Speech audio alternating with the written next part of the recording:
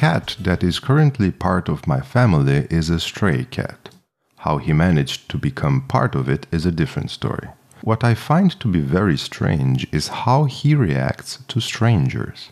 Each and every time a person visits our home, he picks a corner of the living room or a very well hidden place in the bathroom and stays there. That's it. No sounds, no movement, no curiosity whatsoever. If you look for him, you will see a creature with big dark eyes looking at you like you're the boogeyman. If you go near him, he just freezes. You can pet him. He won't bite. He won't scratch. He won't do much, actually. You can even grab him and hold him close. In fact, one day we took him from a corner and placed him in the visitor's lap. He patted him and everything. The same scared face and eyes. Little movement. A couple of minutes later, he insisted on leaving.